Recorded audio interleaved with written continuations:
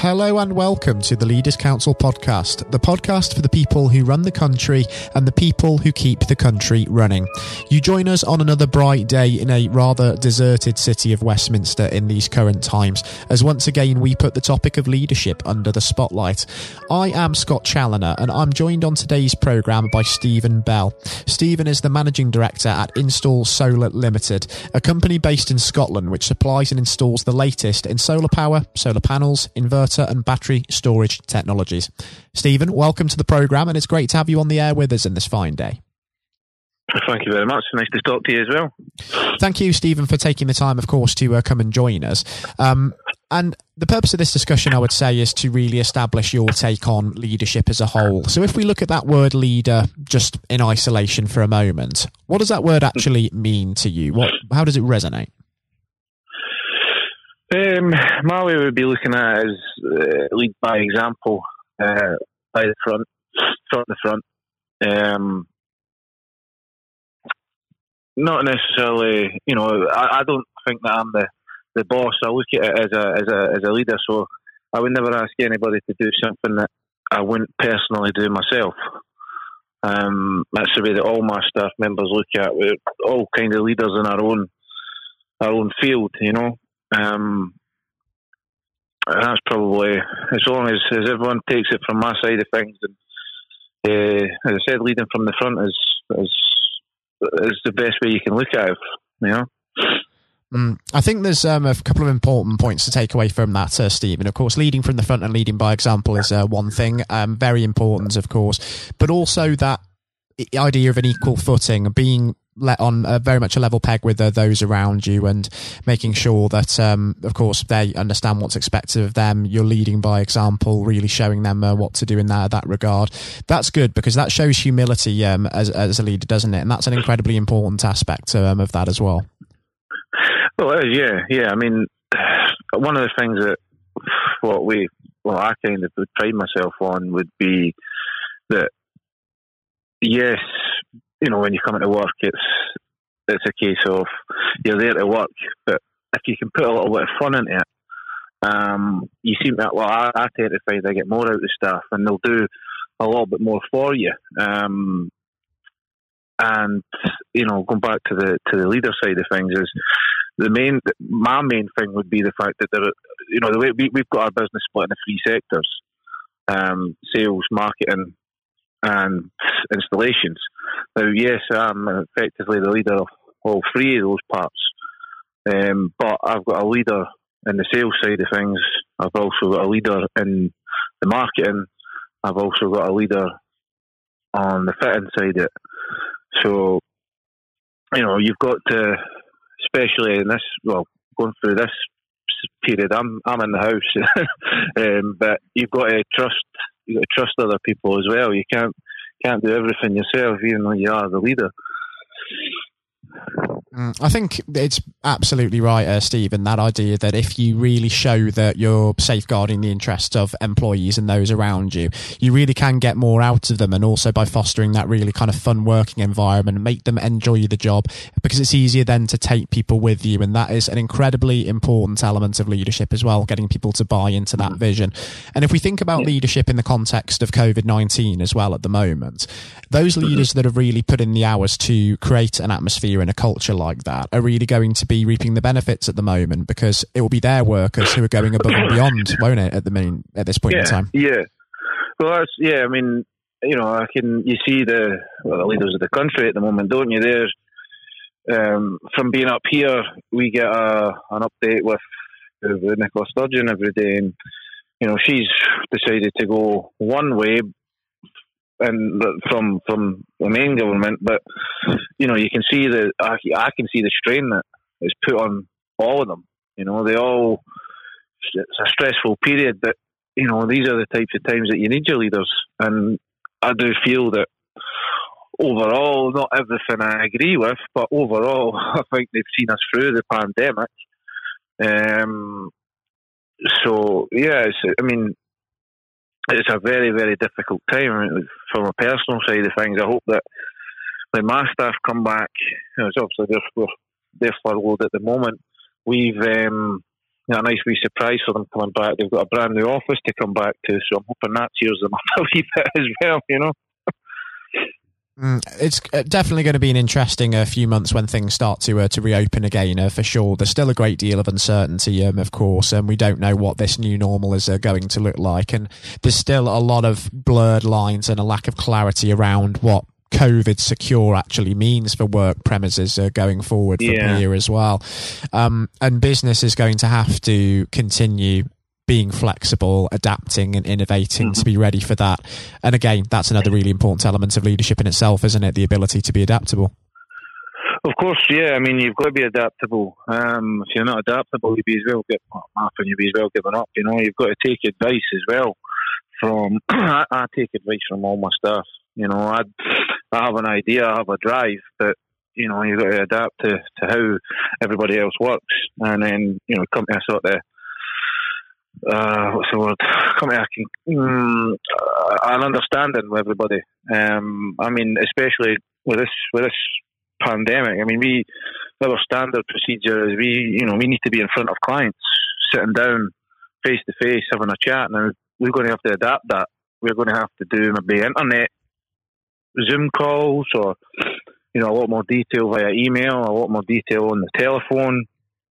But as you said, it's all about how we all adapt to the new normal, and hopefully we can eventually, maybe next year, get back to what we all used to know as normal. It's going to take time, but I think everybody has to show a little bit of leadership, actually, if you want to put it that way, and follow the rules and regulations that have been set aside for us, you know.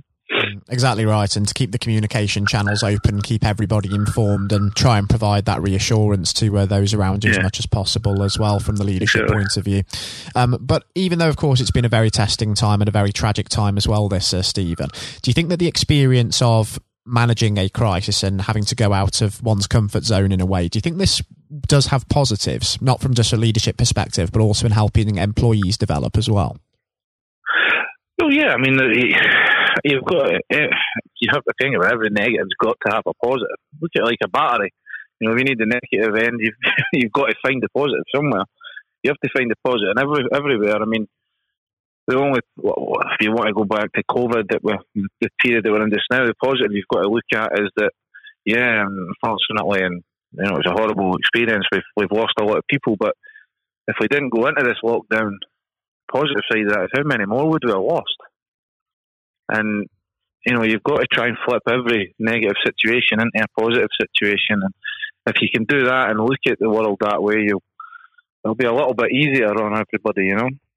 And touching on the lockdown for a moment, Stephen, there's been some serious debate about that as well, because we, of course, as the UK as a whole, entered lockdown on the 23rd of March, and that's been compared to, say, the Italians, for example, who triggered theirs much earlier on March the 9th. So very proactive approach there, getting on top of things straight away, or at least trying to, versus taking a bit more of a laissez-faire approach. Let's see what happens, have measures in place, and then take the action from there. If we sort of take that approach, or those two approaches away from that situation for a moment, Stephen, as a business leader, do you tend to align yourself with being more proactive in getting on top of difficulties and diving straight in when they emerge? Or do you like to sit back, see how matters develop, and then take action from that stage?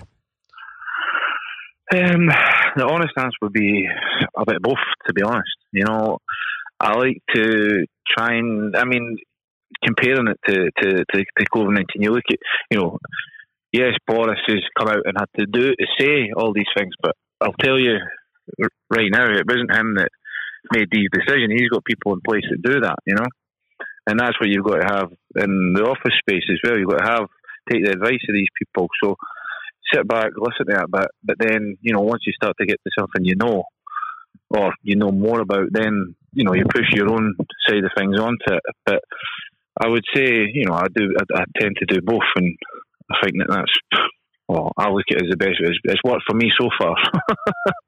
I'm not an expert in every field, but it's worked for me so far, and hopefully it'll continue working for me. But I think the best thing to do is take a bit of take it from both sides, I think, you know. Yeah, absolutely. And if we look to the past just for a moment, Stephen, and maybe what's been behind that approach that you've taken on, what would you say have been some of the biggest influences on you throughout your life and your career? Oof, that's a tough question. Biggest influence on me in the past would probably have to be my little sister. Unfortunately, my sister passed away when she was 22, which was 8 years ago. But one thing that she did do is she lived life to the fullest. And that's why I took the step into starting up my own business. I kind of said to myself, right, okay, well, if she was here, what would she do? And I live my life that way now, rather than worrying about and stressful about stuff. I just live it day at a time, and in a sense, do what I want, when I want, how I want. My other people influencing my wife and my kids. That's right now, because it's, especially in these telling times, it's a very, very tough experience that we're going through, and something that, although it's not as bad as the wars, but it is something that will be remembered alongside that type of thing. You've got to take your family as well. My family influenced me in certain decisions that I make. But yeah, my main one would have to be my little sister. She makes me every day in my head push myself out a little bit harder and further. Absolutely, and incredibly inspiring, that, Stephen. And I think that it's a real testament to the fact that some of the most influential people, leaders, if you will, within our lives can be those closest to home. They can be family, they can be friends, they can be colleagues. Mm-hmm. And if we think about the future now and what the long term holds for both yourself and for Install Solar as a business, over the next year as we start to emerge from this current COVID situation, what do you envision for the business, and what do you hope to achieve? Well, hopefully for ourselves, one thing that we've got to take the positive I'm looking at is that everybody's been, a lot of people have been furloughed, a lot of people are not earning anywhere near the money they were earning previously. It's all been capped. So from my side of things, people are looking to save money. If people are looking to save money, then I'm in the right industry. You can save a lot of money on a yearly basis. That'll do it for the rest of their lives. Going forward, for the business, we're looking to expand a little bit as well. As I said, they've just got the girls, that when they come back, my girls and my remaining staff, when they come back, they'll have a nice new office that's in a new place for them.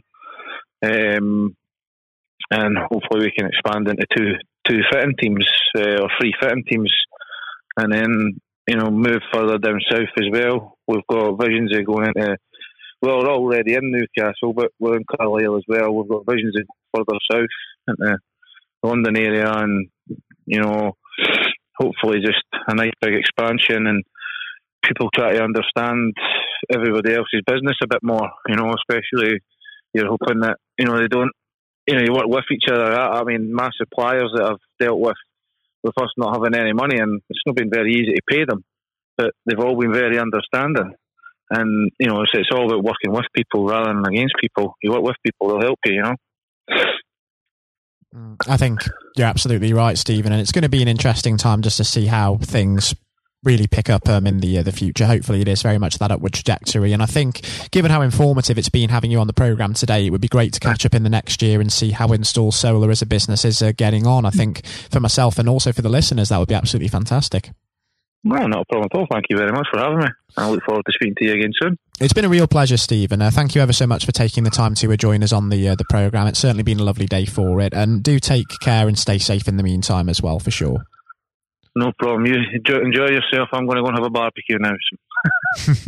Enjoy it, Stephen. Really, really Thank you very much. That was Stephen Bell, the Managing Director at Install Solar Ltd. Coming up next on the programme today, I'll be handing over to Jonathan White for his exclusive interview with Sir Geoff Hurst, England's 1966 Football World Cup hero. During his professional football career, he scored over 200 league goals, did Sir Geoff, for the likes of West Ham United and Stoke City. But most notably, he remains the only man to this day to have scored a hat-trick in the final of a World Cup competition after his treble in England's 4-2 win over West Germany at the old Wembley Stadium 54 long years ago now. I hope you enjoy listening just as much as Jonathan enjoyed speaking with Sir Geoff himself, and that's coming up next. We're now joined, though, by former England footballer and still the only man to score a hat-trick in a World Cup final, Sir Geoff Hurst. Thank you very much for coming on today. You're welcome. You're welcome. Good afternoon. And perhaps I should start and get it over and done with. I know you must be bored with it, and you've probably been asked 1,000 times. But when you got out for a duck playing for Essex, Geoff, what was going through your head at the time? Well, of course, that's not one of the most asked questions I get. Although there are one or two people who are very familiar who do Google me who realise that I did score nothing for Essex. My only game for Essex first team when we played against Lancashire in Liverpool, a place called Egbert in Liverpool, many, many years ago, 1962, I think that was. So I didn't, I didn't really feel it at the time. It was lucky to be playing, I guess. There were one or two injuries. But the problem that I had was really messing about between the two sports. That was very detrimental to me over that period of time, being stuck between the two sports. And I think for those that don't know, there's another world that might exist where Sir Geoff Hurst was a first-class cricketer and not perhaps a footballer. But whether it's business or cricket or football, obviously the importance of leadership, it can't be understated, no matter what form that comes in. When you were at West Ham, Geoff, and when Ron Greenwood first came along, he made obviously some pretty radical changes. Was this a man that genuinely inspired confidence the first time you'd meet him? Absolutely. I mean, he was simply a fantastic coach or teacher, if you like, of football. And the quite always mentioned when we talk about Ron Greenwood, Harry Redknapp, who was played under him and has been very successful as a player and the manager over many, many, many years. He's come across many coaches, of course, and managers during his time over years, I guess. He would still say that Ron Greenwood is the best coach he'd worked with.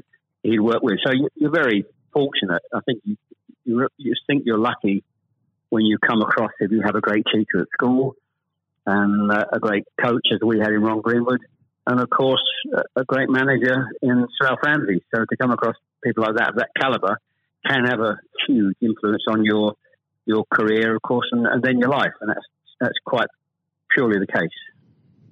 Absolutely. And in those early days at West Ham, with a manager like Ron there, it's also important to have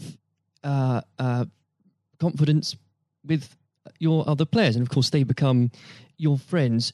Who did you look at the time when to inspire confidence in yourself? Was it Peters? I think probably, I was very fortunate to play with the calibre of the players I did. Again, extremely fortunate to play with the captain of England and West Ham, and Martin Peters, who was a fantastic player. And as far as Martin's concerned, I think sometimes he didn't quite get the recognition he deserved. What a wonderful player he was. In terms of inspiring confidence, I always probably say that the biggest influence for me, I guess, would be the captain, Bob Noor. Although he was only about 8 months older than me, he graduated through the system probably 3 or 4 years earlier. He played for England in 62, 4 years before the final when I played. And so he was more, looked upon him more as a senior player, if you like, not as a guy with the same age group as me. And I looked at how he trained, how he acted, how he behaved, and how he played. And so he would say, I would also say he was a big influence on me. One thing I would say about leadership, what I do understand clearly in all walks of life, leadership is at the top, is absolutely vital for a business, a football team, in any walk of life to be successful. And it's quite evident. I was in the motor trade for a long time as well, selling car warranties to car dealerships. And you could almost tell when you walked into the business, many of the car dealerships, you could almost tell from the moment you walked in by initial reaction, people came and welcomed you, that the business was well run or conversely not well run at all. And so I understand the value and quality of leadership. And that's why I'm very fortunate to be involved in my career in those early days with two great leaders in Ron Greenwood and Alf Ramsey. Absolutely. And Since you've already brought him up, Jeff, I think it'd be remiss not to go a little bit further with that. But obviously, after at West Ham, your playing came to the attention of Sir Alf Ramsey. Now, there's a man I'm sure when you walked into a room, you knew who was in charge. When it came to managing that England team, what was his style like, Jeff? Well, the first thing I say about Alf Ramsey, he's probably over my life the most powerful influence who had on me as a person. Naturally, it happens to an extent because he's got your whole career in his hand. Whether he picks you for England or he doesn't pick you, it can have a great impact on your career and, of course, your life. But in that era I was involved for 6 or 7 years, it was quite clear who was the boss. He was quite very, very strict. Probably at a time, maybe overly strict, but at a time you probably wouldn't necessarily get away with it in today's football because it's changed dramatically in how you deal with players then and players now. But he was the most powerful man I came across, and very few people. And he was quite ruthless in getting people out who didn't want to be part of a group, part of a team.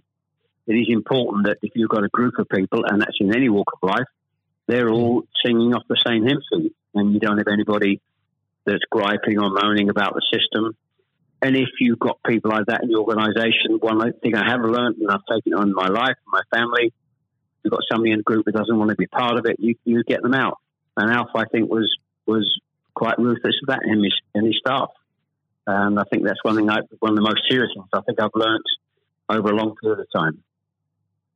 And is there, do you think, a specific moment, I'm sure there's probably dozens, but is there a specific moment, Jeff, you could perhaps pick right now that did show those qualities in Sir Alf so sharply? Yes, I think for me, certainly, I think there are instances of players who you thought would be in the team or certainly in the squad, and surprising they were not. There was no necessary reason for it, but looking back, I do think perhaps they were people that Alf didn't think wanted to be part of a group. So that's for me. In terms of my personal view, I think that it looked prior to the World Cup that I was going to be playing in it. Only a few games before I was playing, and I played with Jimmy Greaves in a game against Yugoslavia only a couple of months before the final. And it looked at that stage as if I was going to be playing in the team.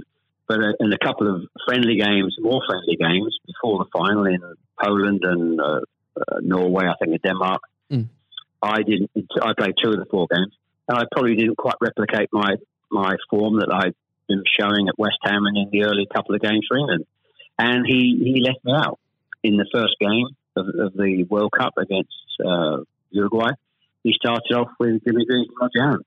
So I had an impact of thinking at that stage like I was going to play, and didn't start because of just a lack of form. I didn't play quite well enough to justify my position. And somewhat fortuitously, I only got back in the team because of a nasty gash to shin on Jimmy Greaves' leg.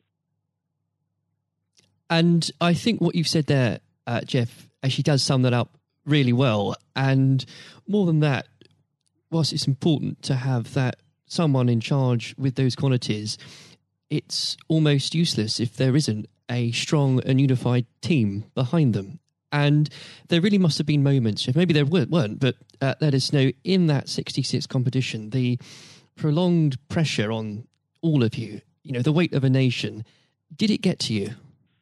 Oh, not for me personally, no. I think, and I don't, not for me, not for a second. I think I was just happy to be involved in the squad initially. Not at all. You're not aware of the magnitude of the occasion, really, looking back out. So I never really felt, people talk about pressure a lot and it's there, and players talk about it in life. I didn't really necessarily feel any great pressure during the time I was there.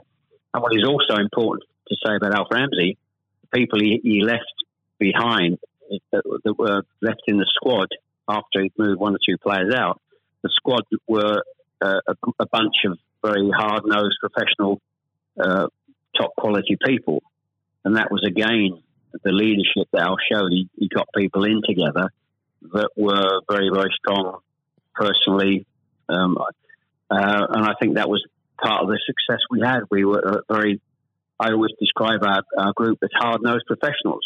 We have some great players, but overall they were great hard-nosed professional players. And great quality people who we've kept in contact with, over the years. And Jeff, I've got to ask, and I'm not making this up, I've genuinely heard that people do ask you whether or not you realise there were people on the pitch at that moment. I imagine you were busy on something else. Well, I did some theatre shows last year. They've gone fairly well, and we're going to do a series of theatre shows, in fact, starting this week, over the next 2 or 3 months. And at the end of the theatre shows, we have about 20 minutes where we allow the people in the audience to ask questions. And I won't mention both. They're too long to talk about both questions. The other one's a really stupid one. It's too long for me to tell you. It's absolutely ridiculous. But the other ridiculous question I get asked, did I realise there were people on the pitch? And of course, I jokingly say, yes, I was just about to shoot to score the goal. And I looked round, put my foot on the ball, and looked round for a little while and said, oh dear, there are 6 or 7 people running on the pitch. So I've been asked that once at one of the theatre shows. So I make a joke about that and saying, yes, I put my foot on the ball and waited to just have a glance round, Maybe it does prove there are things such as stupid questions, really. Oh, yeah, there certainly are. I've got another one which I won't bore you into. It won't be too long to tell you. I was in a Jersey, or Channel Line, Jersey or Guernsey, 2 or 3 years ago, and most stupid, irrelevant questions, absolutely nothing to do with football whatsoever, which was absolutely, but I can use that now because it is quite funny. Well, maybe another time then, but we... well, you want me? I can tell you if you want. You got time? I can tell you if you want. Jeff, go on. Go. I think it would be silly if I said no at this point. Okay, so I was doing at a dinner in the Channel Lines, 300 or 400 people, black tie dinner, guest of honour. On this occasion, I was speaking for about 20 minutes, then allowing questions from the audience at the end of the evening. And there was usual football questions, and then all of a sudden I heard somebody at the back who asked a question. I didn't quite hear what he said. He didn't have the microphone with him, so I said, I didn't hear what he said. Can you please give this chap the microphone so I can hear clearly what he said? So the chap had the mic, and he said, when a turtle loses its shell, is it naked or is it homeless? Right. What a question. What a question. I think that would be definitely in the stupid category, wouldn't it? So we had a laugh about that. You've got to have a patient of a saint, I think, sometimes to put up with things like that. But then again, I found it amusing. I just found it amusing. In fact, some of the audience found it highly amusing as well. So it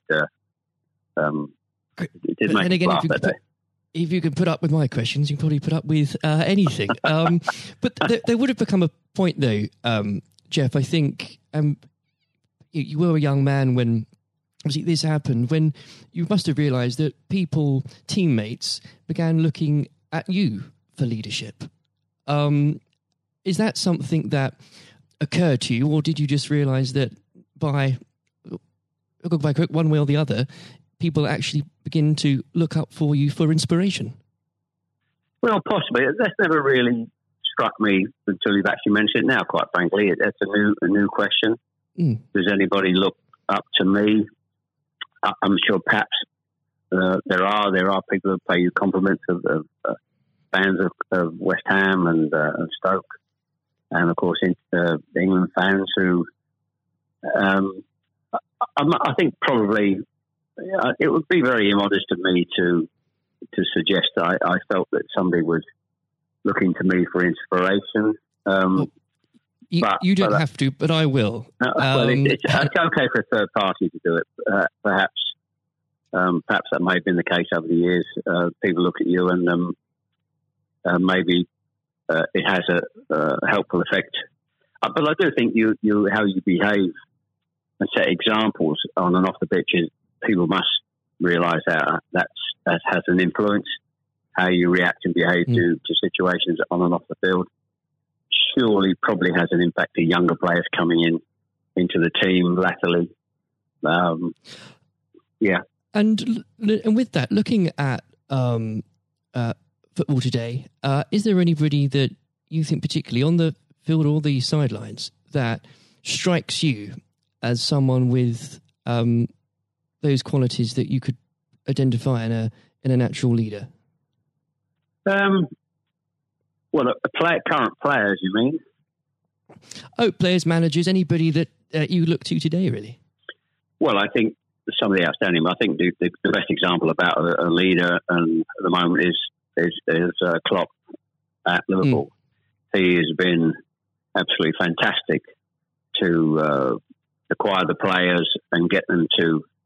Their attitude is absolutely fantastic. They're great players, but there's more than just being good players in football. It is have a good player with a fantastic attitude, and their willingness to work for each other and the team is absolutely outstanding.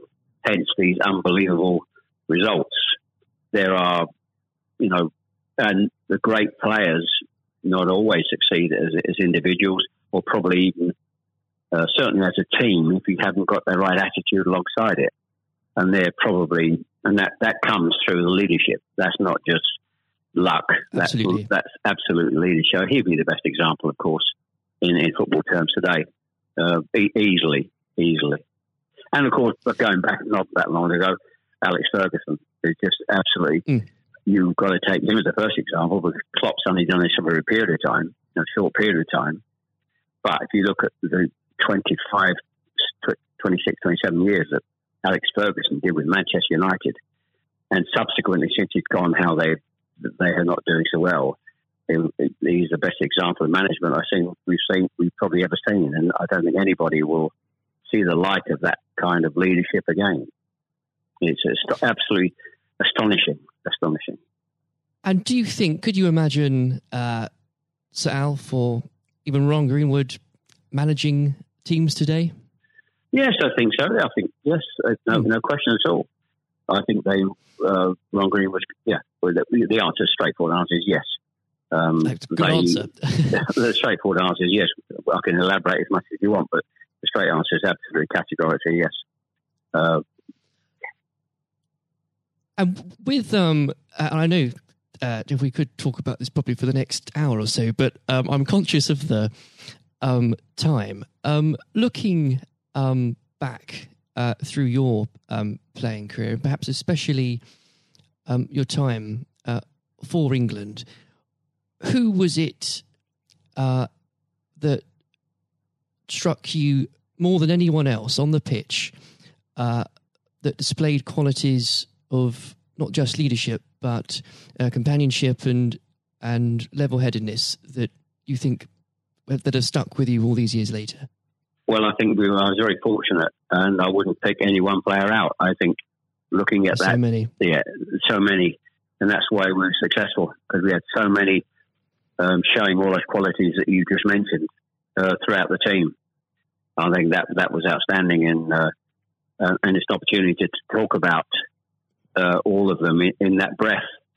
And there was nobody, and going back from an earlier question for me, all hard-nosed professionals, good teammates, good socially, and that's why we kept in touch with each other on our golf days every year up until about 5 years ago. Of course, with the sadly dwindling numbers, we still got on. Our wives got on all together all those years later. It didn't just finish after '66. That reunion, that camaraderie, that team spirit. Getting on with each other lasted for a long time, and I wouldn't. When you put those questions and how you categorise those, I would pick every one of the 11 players who you put in that category that were like that. There was nobody else; they were all outstanding, and I think that was a big part. I can't stress how big a part that was, and I've said that many times, for the success of the team. We had some great players. We had some great players, of course. But without the attitude alongside that, going back to an earlier question, we wouldn't have been as ultimately as successful. Exactly. Without that, the whole will never be greater than the sum of its parts. But with it, Yes, the word is team. The word is team. Absolutely. And I always use the word team when I talk. Sometimes together, everyone achieves more, and that's the same in any walk of life. That's fundamental. And lastly, Jeff, looking if you were to give advice, and whether this is in sport or business or indeed any other walk of life, what would you identify, if you can, as the key tenet that you can't go without in terms of leading a team, no matter what that team is? Single-mindedness, dedication to the job, thinking about that role, that job in leadership all the time. It's a huge part of your life. I don't think you can switch off when you're in business at the top level or sport at the top level. You may, have a couple of weeks holiday, but I'm even sure if these top managers and leaders in all walks of life are away on holiday on a beach somewhere warm, I'm sure they will not switch off for 2 weeks and completely not think about their role as the boss of an organisation. And I think you're completely focused. You're always thinking about things, thinking about improvements, and it's just dedication and tuning your life to being successful. Excellent. Well, Jeff, on that point, thank you very much for joining us today. You're welcome. Very good nice to have a talk about this and just go over the past and just refresh my own memory about the quality of the players I grew up with. Excellent. Another time, it would be great to talk again. Thank you, Jonathan. Thank you. This has been the Leaders Council podcast. Thank you for celebrating excellence in leadership with us. I've been your host, Scott Challoner. Until next time, goodbye. Thank you for listening to our podcast. The views expressed within the podcast do not reflect the views of the Leaders Council of Great Britain and Northern Ireland, its parent company or subsidiaries, members of staff, or other guests of any other person therein associated.